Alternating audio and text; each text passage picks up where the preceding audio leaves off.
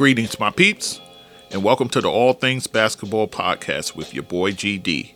In this episode for week 14, the player spotlight will be on Akeem the Dream Olajuwon. So sit back, relax, and enjoy the show.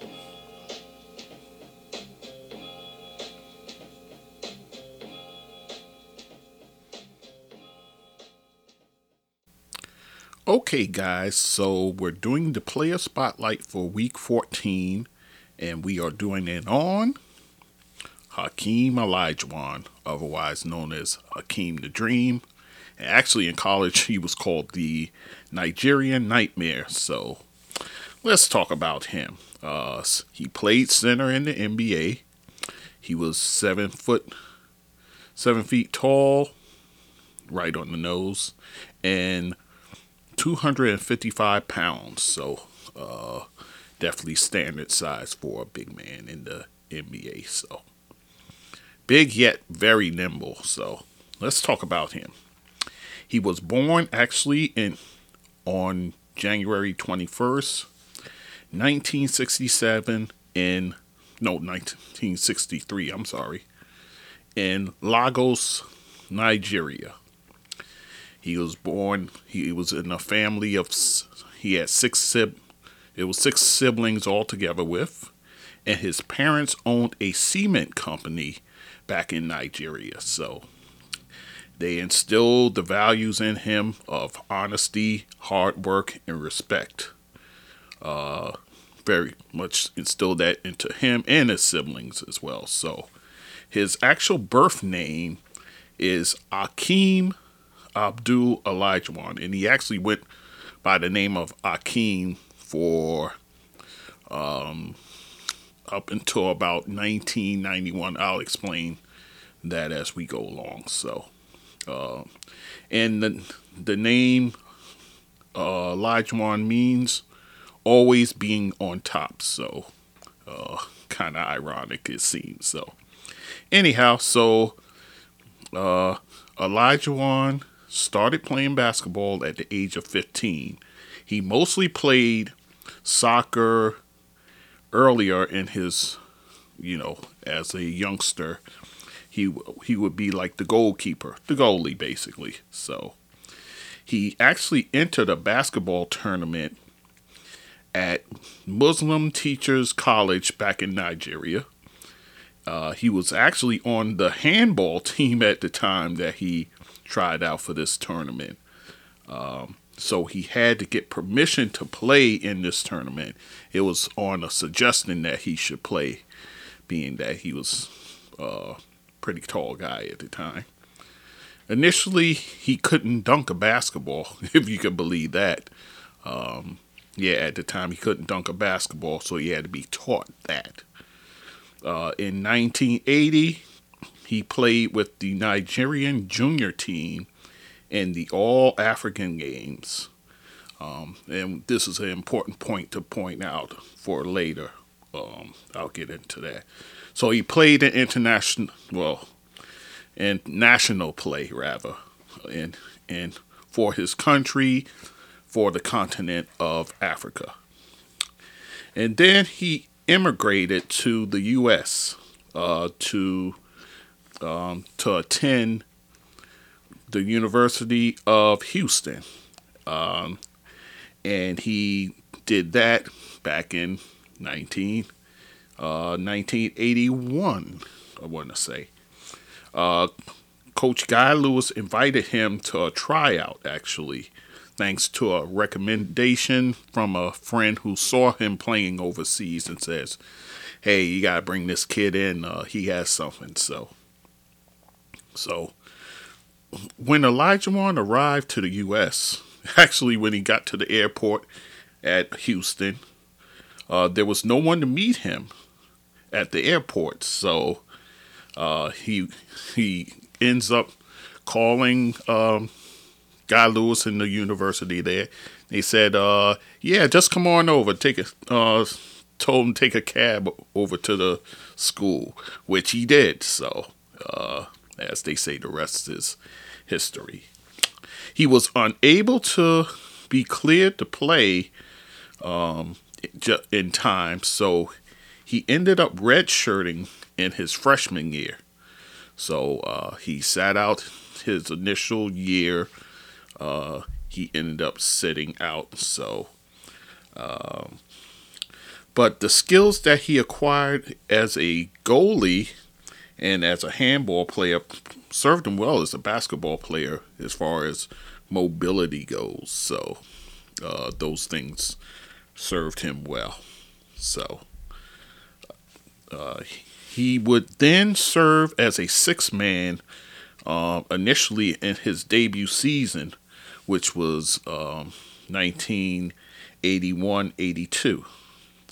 And in that season, he scored 8.2 points per game, 6.2 rebounds, 2.5 blocks. And that was only in 18 minutes of play per game. So he was slowly weaned into the system there. His team actually made it to the Final Four, but only to lose to North Carolina, University of North Carolina, with Worthy and Jordan and all those guys who ended up eventually winning the title that year. So, and then that team, the 1981-82 team, went 25-8. So then the following season, he ends up the starting center. But even before that, Olajuwon spent his summer because he was the sixth man coming off the bench, but he wanted to prove himself as a starter. So what he did was in the summer, he went to work out with another former.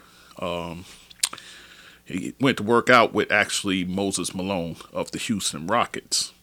He's local in the area. So Guy Lewis sent him there to work out with Moses Malone to improve his game in the summer of 1982, and that really paid off for him. In fact, he came back a totally different player than the sixth man you saw. So he ends up the starting center, and here's the numbers he accumulated and it was such a transformation that they saw his moves and called him a dream. So that's where the Akeem the Dream, that's where the nickname comes up. And his numbers: 13, so nearly 14 points per game, 11.4 rebounds. He was averaging over 5 blocks a game. Wow. Goodness. Yeah, so, he was a terror inside, to say the least, but we'll have plenty more to talk about in that regard. So in any event, and then he went on, him along with Clyde Drexler, Larry Mishaw, Alvin Franklin, Michael Young, also Reed Geddes, those guys there. No, Benny Anders. I'm sorry, Benny Anders.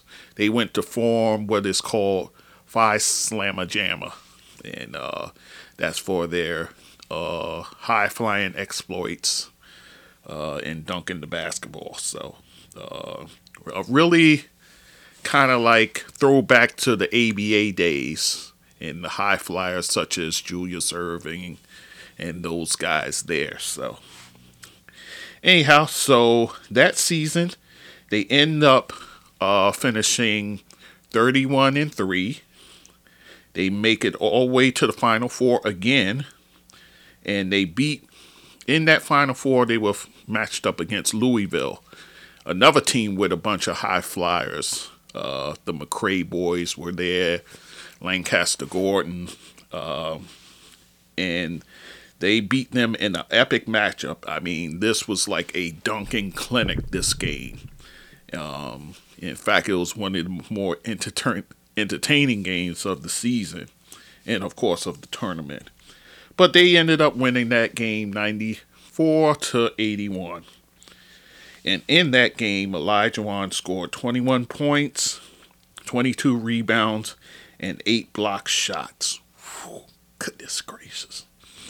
Yeah, so that set them up for the NCAA Finals against North Carolina State. They were the Cinderella story, of course, with Jim Valvano as their coach. And they end up being upset, actually, by North Carolina State. 54-52. I mean, they really slowed that thing down big time. And NC State at the time was 26-10. And they won the game actually on a buzzer beater. It was a tip-in by Lorenzo Charles. So he ended up being the most outstanding player in the tournament. He was named that in that tournament there. So, yeah. So, not a great day for Houston there with that loss. So they come back the following season, 1983-84. But this go around, Clyde Drexler, he goes on to the NBA. So it's pretty much Olajuwon there with Michael Young there still. Alvin Franklin, I believe, was there as well. So anyhow, so the 1983-84 season, he went on to average 16.8 points per game, along with 13.5 rebounds, 5.6 blocks per game, and he averaged 63.5% from the field goal range. And his team ended up 32-5. And by the way, he led the league in rebounds, blocks, and shooting percentage that year. Was named first team All-American. And then as we go on, he gets back to the NCAA Finals in a epic battle against Patrick Ewing's Georgetown team, and that team was 34-3. So this was basically a clash of the Titans. So they ended up losing to Georgetown 84-75. He did score 15 points, 9 rebounds, and 2 blocks, but he was in foul trouble in that game. So, early foul trouble, which kind of took the Cougars off of their game. So they ended up losing to Georgetown. And then after the season, he was contemplating whether to declare himself eligible for the NBA draft. And the thing was, he knew that it was the Houston Rockets and the Portland Trail Blazers who would have to have a coin flip to see who would get the first pick. Remember, guys, this was before the draft lottery was installed. And actually, this draft, believe it or not, kind of led to them instilling a lottery system. So, because what happened was Houston got the first overall pick the year before and picked Ralph Sampson. And then they come back again, getting in a coin flip for the first pick. So Olajuwon felt in his gut that Houston would get that pick. So he said, you know what? I'm declaring myself eligible for the draft. He did that. And lo and behold, Houston wins the coin flip. So they end up selecting Akeem Olajuwon in the 1984 draft. One of the legendary drafts. In NBA history. And the funny thing was that here was the deal. They were going to select Olajuwon, but they had a trade offer. They were offered a trade. They were offered a trade to Portland. So for Houston, they would give up Ralph Sampson and send him to Portland for Clyde Drexler, who they picked in 1983 draft, and the number 2 pick in the draft. So they would have had the first pick, the second pick, and Clyde Drexler. And they openly said that second pick, they were going to pick Michael Jordan. So imagine this, guys. The Houston Rockets with Olajuwon, Clyde Drexler, and Michael Jordan. Good gracious. Man, history could have looked quite different in the land of Houston. But, it didn't come to fruition, so these things happen. But that 84 draft, Olajuwon goes first. Jordan goes third, because Portland actually chose Sam Bowie instead. Yeah. And then the 5th pick in that draft, Charles Barkley. And then down to 16 was a guy by the name of John Stockton. So, anyhow, and like I said, this draft became the reason behind the league instituting a draft lottery. So, in any event, Olajuwon comes to Houston, and his rookie season was nothing short of sensational. He averaged 20.6 points per game, nearly 12 rebounds per game, 2.6 blocks per game. He shot at 53.8% from the field as well. He made the All-Star game in his rookie season, and he ended up not winning Rookie of the Year.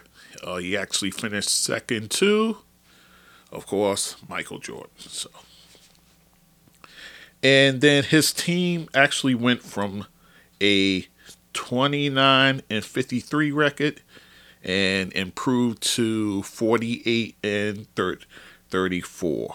Actually, that was third. They ended up finishing third in the West. And then the combination of Olajuwon and Sampson would form what would be called the Twin Towers. And then in that first season together, they lost to Utah in the first round of the 1985 playoffs, 1984-85 playoffs. In it was 5-game series back then in the first round, and they lost to Utah 3-2. So the next season was very successful as well. His second season, he scores 23.5 points per game, 11.5 rebounds, 3.4 blocks, and 2 steals. And as the team, they actually finished on top. Back then it was 2 divisions, the Midwest and the Pacific. So they finished on top of the Midwest division there. In that season, the 1985-86 season, in the playoffs, they defeat Sacramento Kings, the Denver Nuggets. They swept actually Sacramento in the first round, 3 games-0. They beat Denver 4-2. Denver at the time having Alex English, Kiki Vandeweghe there. And they beat the LA Lakers, who were the defending champs at the time, 4-1. And they reached the NBA Finals to face the Boston Celtics. And that was the legendary Boston team with Larry Bird, Robert Parrish, Kevin McHale, Dennis Johnson, Danny Ainge. And they had just added Bill Walton that in the offseason. So they ended up losing in 6 games to Boston in the finals. For Olajuwon, he had 24.7 points per game, almost 12 rebounds per game, a little over 3 blocks in that series against Boston. But the big thing in that series was they went out of their way to take Ralph Sampson out of the game, psychologically at least. They knew they couldn't do a thing with Olajuwon, so their main focus was to get into Ralph Sampson's head. And that they did, especially the last 2 games. In fact, it was game 5. I want to say that he had the fisticuffs with Jerry Seasting, a guard for Boston, and that really took his mind out of the series.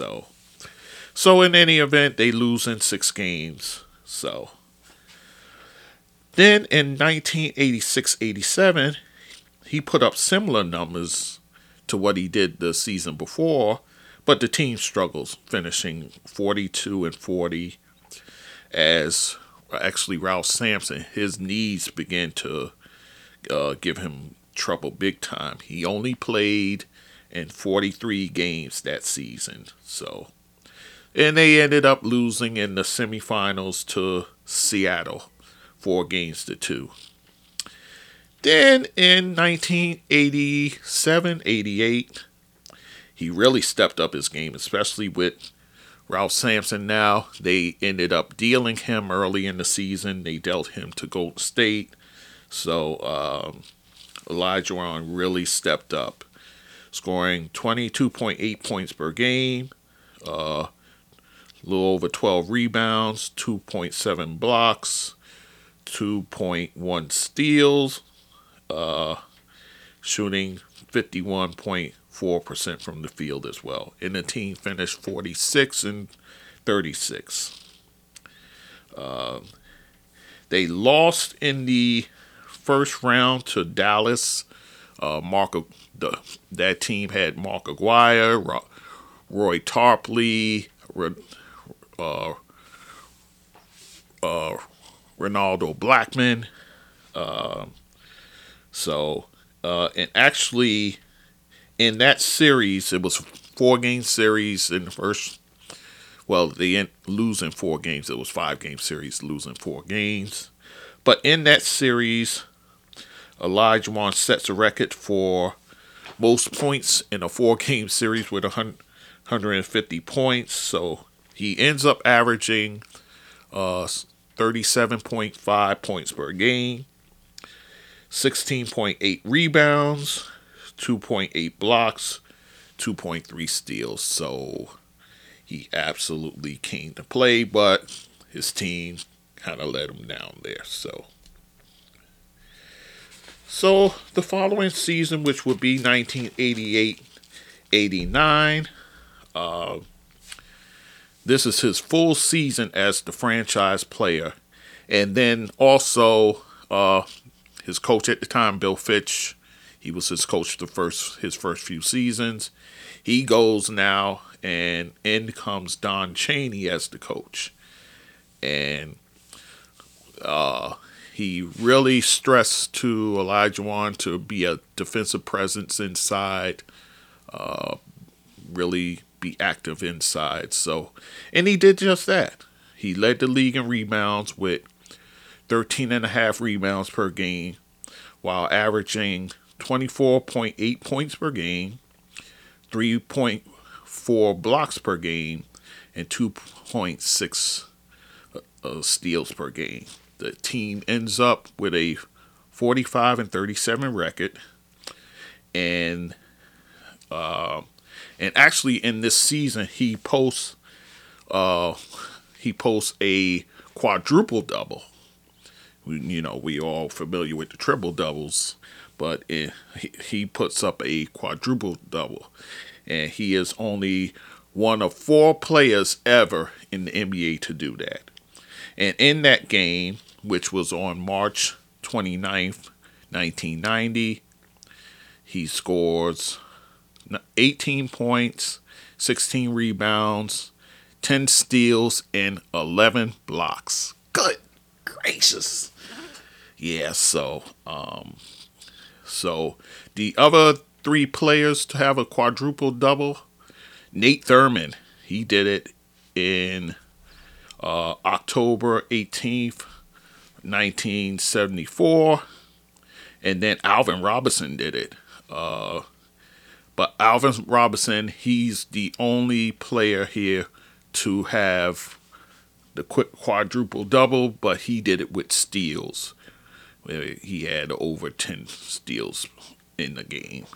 And he did at February 18th, 1986. And then David Robinson, he's the other person to do it. And he actually does it 4 years after Olajuwon. He does it February 17th, 1994.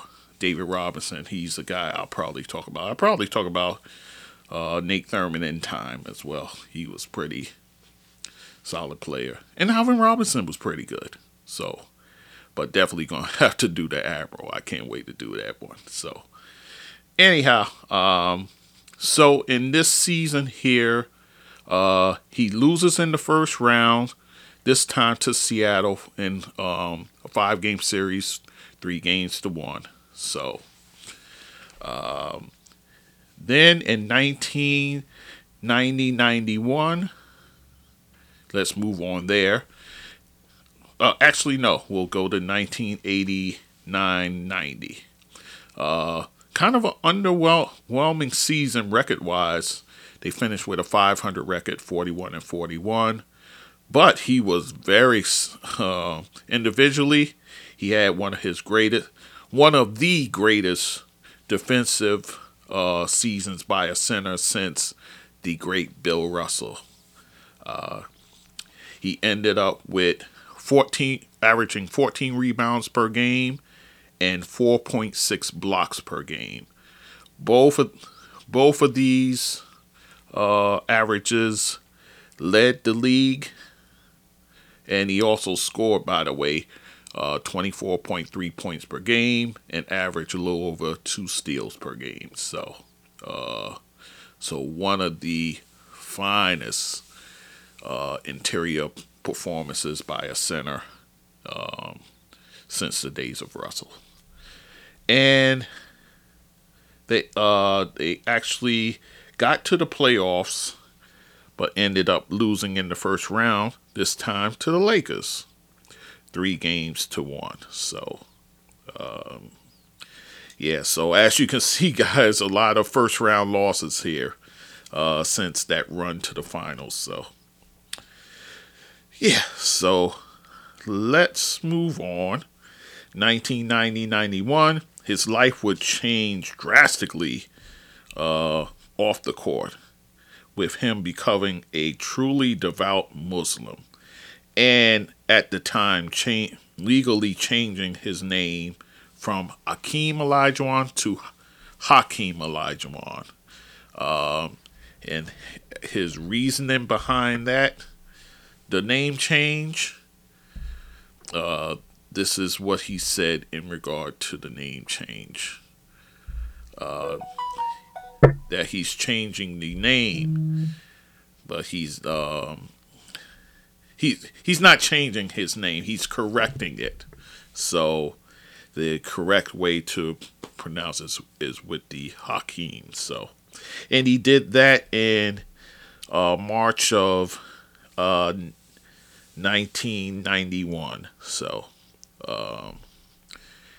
and then actually in that season, he actually missed 25 games, and that's due to broken orbital bones, which happened from a elbow that he got from Bill Cartwright. So he ended up having to wear goggles at the time until the bones healed. So he didn't make the All-Star game that year. His team did finish 52-30, and actually Don Chaney ended up being Coach of the Year. Probably given the fact that Olajuwon had to miss all those games, and he still kept the ship afloat. So, and Olajuwon averaged for that season 21.2 points per game, 13.8 rebounds per game, nearly 4 blocks per game, and then a little over 2 steals per game. So let's continue on. 1991-92, he endured a coaching change in mid-season when the Houston Rockets ended up firing Don Chaney. Mind you, Don Chaney just won Coach of the Year, go figure, and they fired him mid-season. So, yeah. And they ended up hiring Rudy Tomjanovich at the time. And then, and Olajuwon also in that season, he missed 7 games due to a regular heartbeat. So some more kind of health issues plaguing Olajuwon at the time. They didn't make the playoffs that year. They finished 42-40, so they missed out on the playoffs. He ended up averaging 21.6 points per game, 12.7 rebounds, 4.3 blocks per game, and then 1.8 steals. He was embroiled in a actual contract dispute in the off season of in the summer of 1992, and they came to terms and ended up giving him his money, and rightfully so. Then in 1992-93, this is where real change took place. In that off season, he decided to add a variety of moves, spin moves, jumpers to his game. And actually, he had a move called the Dream Shake. So he really added to his repertoire as far as offense goes. And it showed in the 1992-93 season. And actually, the team began to turn the tide, going to 55-27 that season. And actually, late in that season, he becomes a naturalized U.S. citizen in April 2nd of 1993. So, and thing was, they were trying to get him on the original Dream Team, but he wasn't a citizen at the time, so he couldn't make the team. So, anyhow, so Rudy T, Coach Rudy T, instilled defensive principles for the team, and also had the team kind of feed off of Olajuwon and his energy. So, and it really paid off. He ended up averaging 26, a little over 26 points per game, 13 rebounds, a little over 4 blocks per game, and then 1.8 steals as well. So the blocks, he ended up leading the league in blocks, and he actually ended up Defensive Player of the Year for that season. Thanks to, again, Rudy T really instilling that into him. So, and then he ended up finishing second in the MVP voting at the time, finishing second to Charles Barkley, who was with the Phoenix Suns at the time.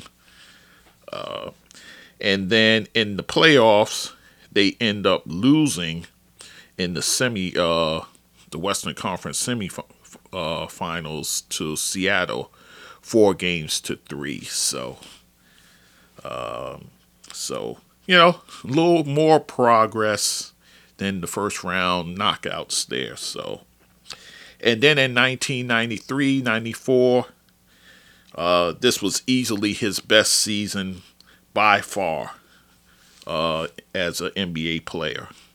He ends up the league MVP. He ends up Sporting News MVP for the season. He becomes the first foreign-born player to win MVP honors. He also was named Defensive Player of the Year again, so he repeats with that. And then eventually he becomes an NBA champion and a Finals MVP. So his numbers on the season, 27.3 points per game, about close to 12 blocks per game. Not 12 blocks, 12 rebounds, 3.7 blocks, 1.6 steals. He shot at 52.8% from the field. And in that march to a championship, he beats Portland in a 5-game series, 3-1. Phoenix, he beats 4-3. In that, 4-3. Utah, he beats 4-1, and then in the finals, where he was matched up against his college rival at the time, Patrick Ewing, and the New York Knicks, and he beat them 4-3. Knicks had him on the ropes in Game 6. John Starks was absolutely on fire and could have won the game, but actually Akeem Olajuwon block saves the game for Houston, and then in Houston they Game 7 they just ends up winning that game. And mind you, Starks goes 2 for 18, of course, famously. In any event, so to the dismay of Knick fans, Olajuwon gets his championship finally. So the heartbreak. What can you do? Moving on. In 1994-95 season, his team got off to a sluggish start, coming off the championship season, but was reignited by a mid-season trade for Olajuwon's college buddy, Clyde Drexler. Also in that season, he ends up missing 8 games towards the end of the regular season with anemia. He was diagnosed with anemia, so he had to sit out a few games there. So he does end up on the season 27 point, nearly, actually his best scoring season of his career, nearly 28 points per game, 10.8 rebounds, 3.4 blocks, and 1.8 steals per game. And actually his team enters the playoffs as the 6th seed. So pretty much they had to be a road dog in every single series and actually marched all the way to a championship. In those playoffs, they end up beating Utah in a 5-game series, 3-2. Of course, the combination of Karl Malone and John Stockton, and that's for Utah. And then Phoenix, they beat in a grueling 7-game series. And this is the game where Mario Elie does the kiss of death to the Phoenix Suns to knock them out with his 3-point shot to seal it. San Antonio Spurs, where he absolutely destroys the league MVP at that time, David Robinson. In fact, his numbers in that series, 35.3 points per game, 12.5 rebounds, 5 assists, and 4 blocks were his averages per game. So much so that, and the thing was, Dennis Rodman at the time was with the San Antonio Spurs, and he would not offer double team help on Olajuwon. His thing was, David Robinson, you're the league MVP. You should be able to handle Olajuwon 101. Didn't happen. So in any event, so they beat them 4-2, and then they faced Orlando in the finals and swept them 4-0. And of course, in that first game, it's infamous for the Nick Anderson free throw misses that pretty much sealed that first game, and then everything went downhill after that.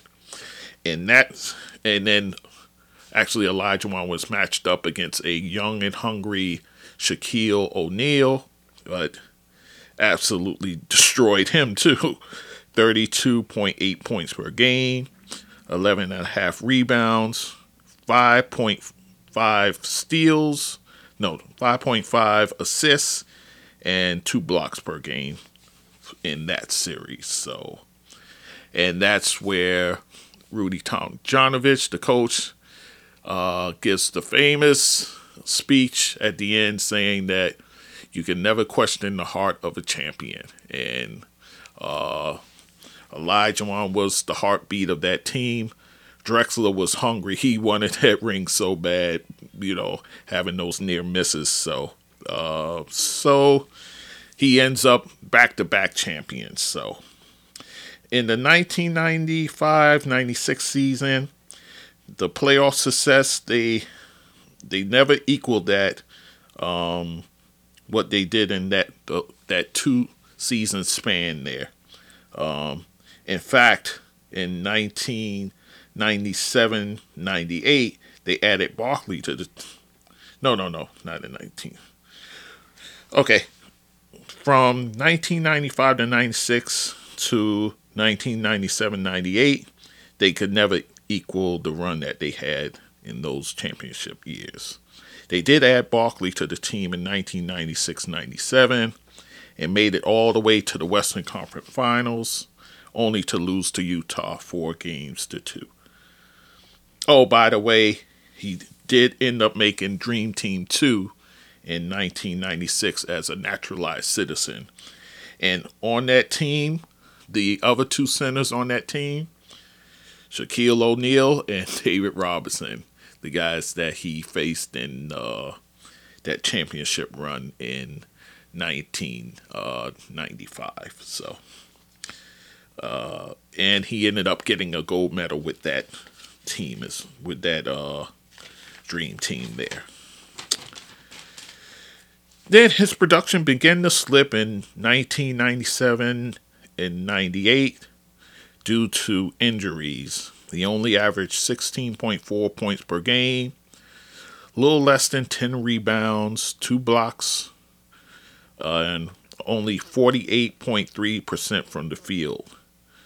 And they ended up losing to Utah in the first round, 3-2. So, and then he saw his last playoff action with Houston in the strike shortened season, 1998-99, where they went 31-19, but they ended up losing in the first round to the upstart Lakers, who had Kobe Bryant and Shaquille O'Neal coming over to the Lakers. And actually in that season, they added Scottie Pippen, but it was a bad mix. Clyde Drexler was gone by then. They still had Barkley, but Barkley was a shell of himself with the bad back. And him and Pippen never really got along. So they ended up losing in the first round to the Lakers. Olajuwon plays 2 more seasons in Houston before moving on to play for Toronto 1 season. And after that 1 season, with that 1 season he spent in Toronto, he ends a 20-year stay in Houston, where he stayed as both a collegiate player and as a pro player. So, and then after that season in Toronto, Olajuwon retires after the 2001-2002 season, and that's really due to reoccurring back injuries that he had. So, and then after his playing career, Olajuwon, he taught many of the young stars in the NBA how to master their footwork, especially down in the post area. He had this camp called the Big Man Camp, where guys like Yao Ming, Dwight Howard, even Kobe Bryant came there, as well as Amari Stoudemire and Carmelo Anthony. Olajuwon attended David Stern's final draft as a commissioner in the 2013 draft. And now remember, well, you might not know this. David Stern, when he was overseeing his first draft, what draft was it? The 1994 draft. And the first player he calls, Olajuwon. So it comes full circle now. So Olajuwon attended that. So, and then in the summer of 2015, Olajuwon actually appeared in a NBA Africa exhibition game. And of course he scores on a turnaround jumper. So Akeem Olajuwon, let's talk about his accolades, shall we? He retired as the all-time leader in blocks. He was 9th in steals, 12th in points scored, and 14th in rebounds. Well, this is where he stands right now, but he was much higher on the list when he actually retired. And with that, he became the only player to retire in the top 11 in 4 major categories, being blocks, steals, points, and rebounds. He was within the top 11 then, but now he's like 12th in points and 14th in rebounds. So he still holds just about all the major records all time for Houston. He had his jersey retired, his number 34 jersey retired in 2000. A bronze monument was erected for him in Houston 2006. He was inducted into the Naismith Hall of Fame in 2008. And ironically, that same year, his college rival and then pro rival Patrick Ewing was also inducted the same year. And he's also inducted into the FIBA Hall of Fame in 2016. He was named to the 50th and 75th anniversary teams. And as far as his NBA exploits, 12-time All-Star, 12-time All-NBA, 9-time All-Defense, a 2-time rebounding champion, a 3-time blocks champion, 1 MVP award, 2 Defensive Player of the Year awards, a 2-time champion, a 2-time finals champion, 1 Olympic gold medal, and according to ESPN's list of the top NBA players all time, a list they conducted in 2016, Akeem Olajuwon ranked 10th among all-time players. And then Slam Magazine, he was ranked 12th in that one. And then the website Hoops Hype, he is ranked 11th all time. Akeem Olajuwon. And it's funny because Kendrick Perkins was talking about the top foreign-born players when Dirk Nowitzki retired.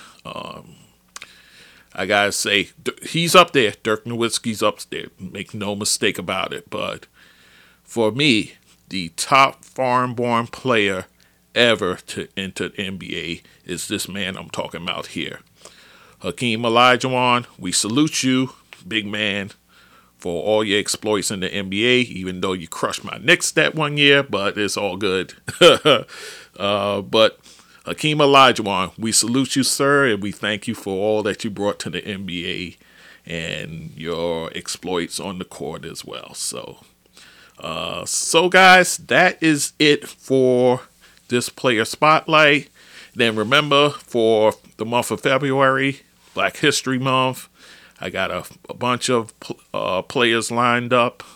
I'm actually going to do a 3-for-1 in the first week of February. 3 pioneers that I'm going to talk about: Earl Lloyd, Nate Sweetwater Clifton, and Chuck Cooper. I'm going to do those 3 in the first week. And then after that, we'll do Bill Russell. Of course, with Bill Russell, I'm going to have to do Wilt Chamberlain as well. And then a surprise player. I'm going to keep that under my lid for the moment. So, all right, guys. So, again, I thank you for listening. This one was a great one. So, guys, thank you for listening, and we will talk soon. Take care. So, my peeps, if you enjoy what you're listening to, you can follow me on my Facebook page, GD That Sports Dude. You also can follow me on Instagram and TikTok at GD That Sports Dude. And also on Twitter, you can find me at GD That Sport Dude. Also, you can email me at thatsportsdudegd@gmail.com. You can also support me through my Zelle at that same email address. And also on anchor.fm/GD That Sports Dude. You can hit the support button there to contribute to this podcast, and also like me there as well. And again, I thank you for listening to this content.